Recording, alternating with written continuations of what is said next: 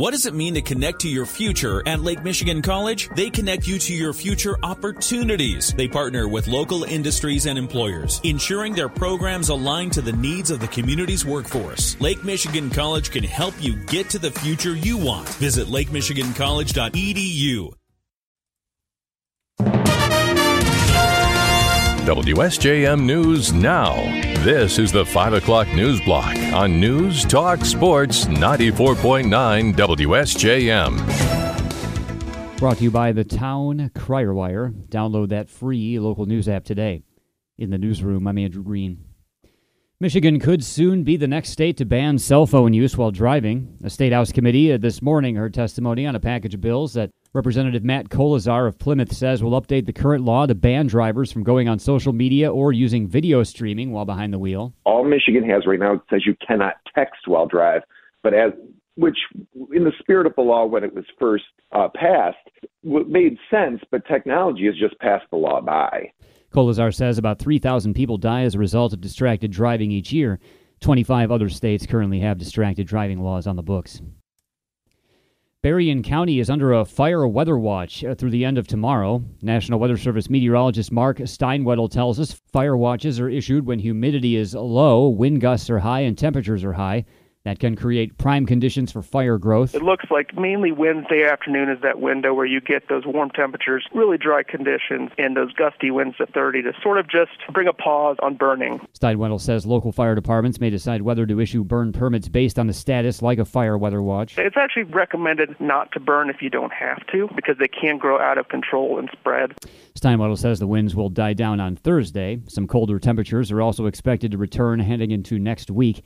He says enjoy the weather while you can and don't do any outdoor burning tomorrow.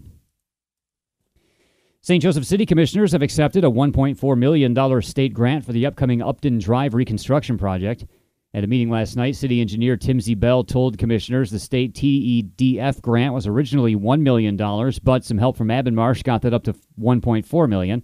Of course, Zebel told us the overall project will be about $7.5 million. What we're looking at now is $1.4 million in TEDF, Transportation and Economic Development Grant funding. That's for roads and drainage. We have $1.3 million in DWSRF, that's drinking water low interest loan, with some grant monies assigned to that. And then $1.1 million in CWSRF, that's for the sewer side of things. So grant-wise and low interest loans were at $3.8 million, leaving the city's share at $3.7 million. Zebel says the work will rebuild Upton Drive from Momany Drive to the St. Joe River and also involve the replacement of a sewer line under the river. Increased costs have complicated things, and the city has to assess soil contamination on neighboring properties before proceeding. Still, the plan is to open bids in June and start the construction in September. The city of St. Joseph is working with a consultant out of Traverse City to install wayfinding signs around the community so visitors can more easily find their way to attractions. St. Joe Assistant City Manager Emily Hackworth tells us Corbin Design has already been to town to look around with local planners. So they're going to start doing designs. They plan to be back here sometime in June. We'll set the date hopefully very soon so that they can bring us some preliminary designs. We'll share it with stakeholders, businesses, the public to get feedback, and they'll continue to make tweaks and work on something that really feels like it's a fit for us. Hackworth says a meeting this month got the public's thoughts on what attractions should be featured in the signs and how the signs should reflect the community. They don't want the signs to be generic. Another goal is to route visitors correctly so they don't cause traffic problems. The wayfinding effort's being led by the Downtown Development Authority and is intended to guide people to downtown area attractions, but signs could be posted all over the city. Lakeshore High School Principal Jeff Yaukstetter and Assistant Superintendent Curriculum Director Julie Powell will both be leaving the district at the end of the school year.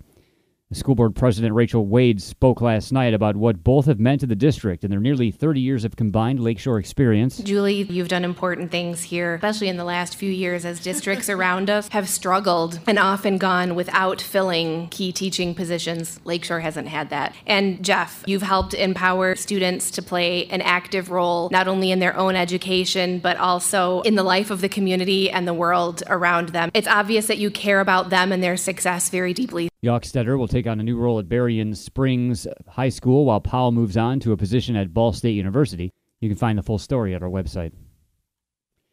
The Michigan Department of Health and Human Services is calling on all Michiganders to be more aware of the risks of sexually transmitted infections. Department Chief Medical Executive Natasha Bagdasarian tells us while chlamydia and gonorrhea are the most common STIs in the state, there's been an alarming trend lately concerning syphilis. We are seeing more heterosexual men and women accounting for our syphilis infections. And in fact, cases among women have increased. They were 8% of cases in 2016 to 21% of cases in 2022. Bagdasarian says that means some babies are also being exposed to syphilis in utero.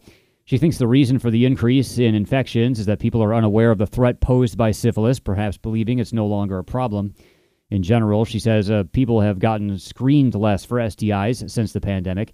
She says you can start with your doctor or local health department to get tested for a whole range of STIs. Set for April 22nd is an Earth Day cleanup event at Gene Clock Park in Benton Harbor. Carol Drake with the Friends of Gene Clock Park tells us everyone's invited to come and help pick up trash in coordination with the Alliance for the Great Lakes Adopt a Beach program. Drake says that she's been holding local events since 2004 with volunteers collecting thousands of unnatural items from the beach. She says it's interesting to watch the trends. Well, we find a lot of interesting items, but probably the most interesting item to me were the nurdles that washed up several years ago, which are small pellets of plastic that are used for injection molds for plastic. And they're just tiny little beads in all different colors. And once they washed up, they have been here forever, and we continue to find hundreds and hundreds of them every year. Each year, thousands of volunteers take part in cleanups across all 5 Great Lakes. Drake says the event at Gene Clock Park will run from 9 a.m. to 12 p.m. on the 22nd and is the first they've been able to have since 2019. Those who take part will record what they collect so it can be reported to the Alliance for the Great Lakes. We'll have a link for signing up at our website. Be sure to bring gloves if you go. And a crowdfunding campaign to support the development of a new public space in downtown Bridgman has reached its goal. The Greater Bridgman Area Chamber and Growth Alliance started raising $50,000 for the Bridgman Courtyard, a space on Lake Street, last month. The group's Tara Heiser told us the courtyard started during COVID as a safe space for people to gather and has grown since then.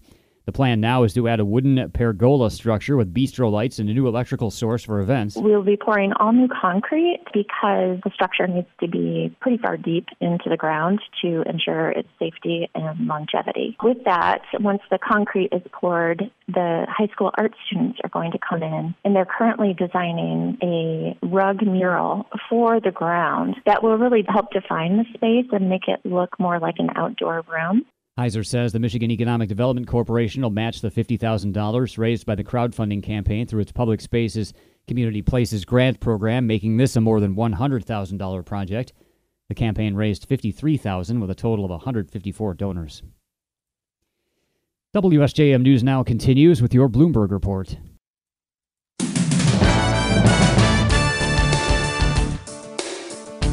WSJM News Now continues, brought to you by Imperial Furniture in Dowagiac, where furniture shopping is fun. Manhattan District Attorney Alvin Bragg has sued Congressman Jim Jordan to stop House Republicans from investigating the criminal prosecution of former President Donald Trump. More from ABC's Aaron Katersky. Describing a transparent campaign to intimidate and attack him, Manhattan District Attorney Alvin Bragg sought to stop House Judiciary Chairman Jim Jordan from issuing subpoenas as part of a House Republican investigation into the criminal prosecution of former President Trump. Bragg said Congress has no power to supervise state criminal prosecutions, and its lawsuit accused Jordan of trying to interfere. Jordan has announced plans to hold a hearing next week here in New York about what he called Bragg's pro-crime policies. Bragg's lawsuit accused Jordan of launching a campaign of intimidation, retaliation, and obstruction. Aaron Katersky, ABC News, New York. Police say the shooter who opened fire at a Louisville bank legally bought the weapon a week ago. Louisville Metro Police Department Chief Jacqueline Gwynn Verwell said at a Tuesday news conference bank employee Connor Sturgeon bought the AR-15 from a local dealership April 4th.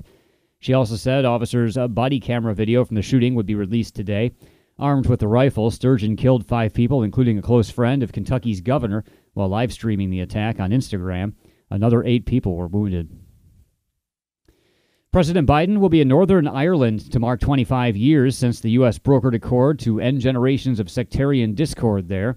ABC's Karen Travers has more from Belfast. The trip, of course, is coming at the 25th anniversary of the Good Friday Agreement. And the White House says it was important for him to come over here and mark this anniversary and show that the United States is willing to work with Northern Ireland for economic opportunity and show that they are here to continue that commitment for peace as well as economic ties.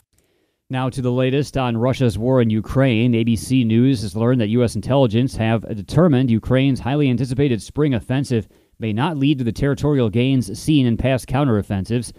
That conclusion is among the bombshells revealed in an apparent leak of Pentagon documents discovered last week. More from ABC's Justin Finch. A U.S. official confirms with ABC News that a classified National Intelligence Council assessment concluded Ukraine's plans to reclaim territory in a spring offensive may yield limited success. The official also confirming that an NIC assessment was recently shared in a select congressional briefing. The findings are in line with those detailed in the Washington Post reporting of a similar assessment from the Director of National Intelligence, which appears to be among that apparent leak of classified and top-secret documents discovered online late last week. Justin Finch, ABC News, Washington. A fight is developing in Florida's legislature over a measure that would allow fire stations and hospitals to install boxes where distressed mothers could leave their unwanted newborns. The Indiana-based group Safe Haven Baby Boxes is pushing the measure. It passed the House recently and is now before the Senate, where there's an attempt to block it. The group says the boxes would give an extra layer of anonymity to mothers who desire it, but no agency would be required to install them. Florida already allows parents to hand over newborns to firefighters and hospital workers. Opponents say the law works as it is and that the boxes are costly and dangerous. The vote could happen this week. A notorious Silicon Valley fraudster must report to prison later this month. That's after a judge denied her appeal. More from ABC's Brian Clark. A district judge in California denied a request from Elizabeth Holmes to remain free from custody, pending an appeal of her convictions for conspiracy and fraud related to her now defunct blood testing company, Theranos. The one-time Silicon Valley star is set to begin her 11-year prison sentence April 27th. The judge said that while Holmes is not a flight risk, she did not successfully present new evidence. The former chief operating officer of Theranos, Sunny Balwani, is set to begin serving a nearly 13-year sentence later this month. Brian Clark, ABC News. And saying that she's ready to share the unfathomable experience of being arrested and incarcerated in Russia, basketball star Brittany Griner is working on a memoir that's scheduled for release in spring of 2024. Griner was arrested last year at the airport in Moscow on drug-related charges and detained for nearly 10 months, much of that time in prison.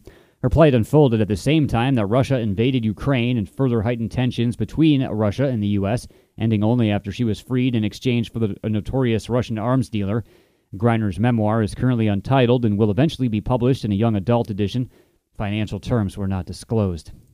WSJM News Now continues with your weather forecast.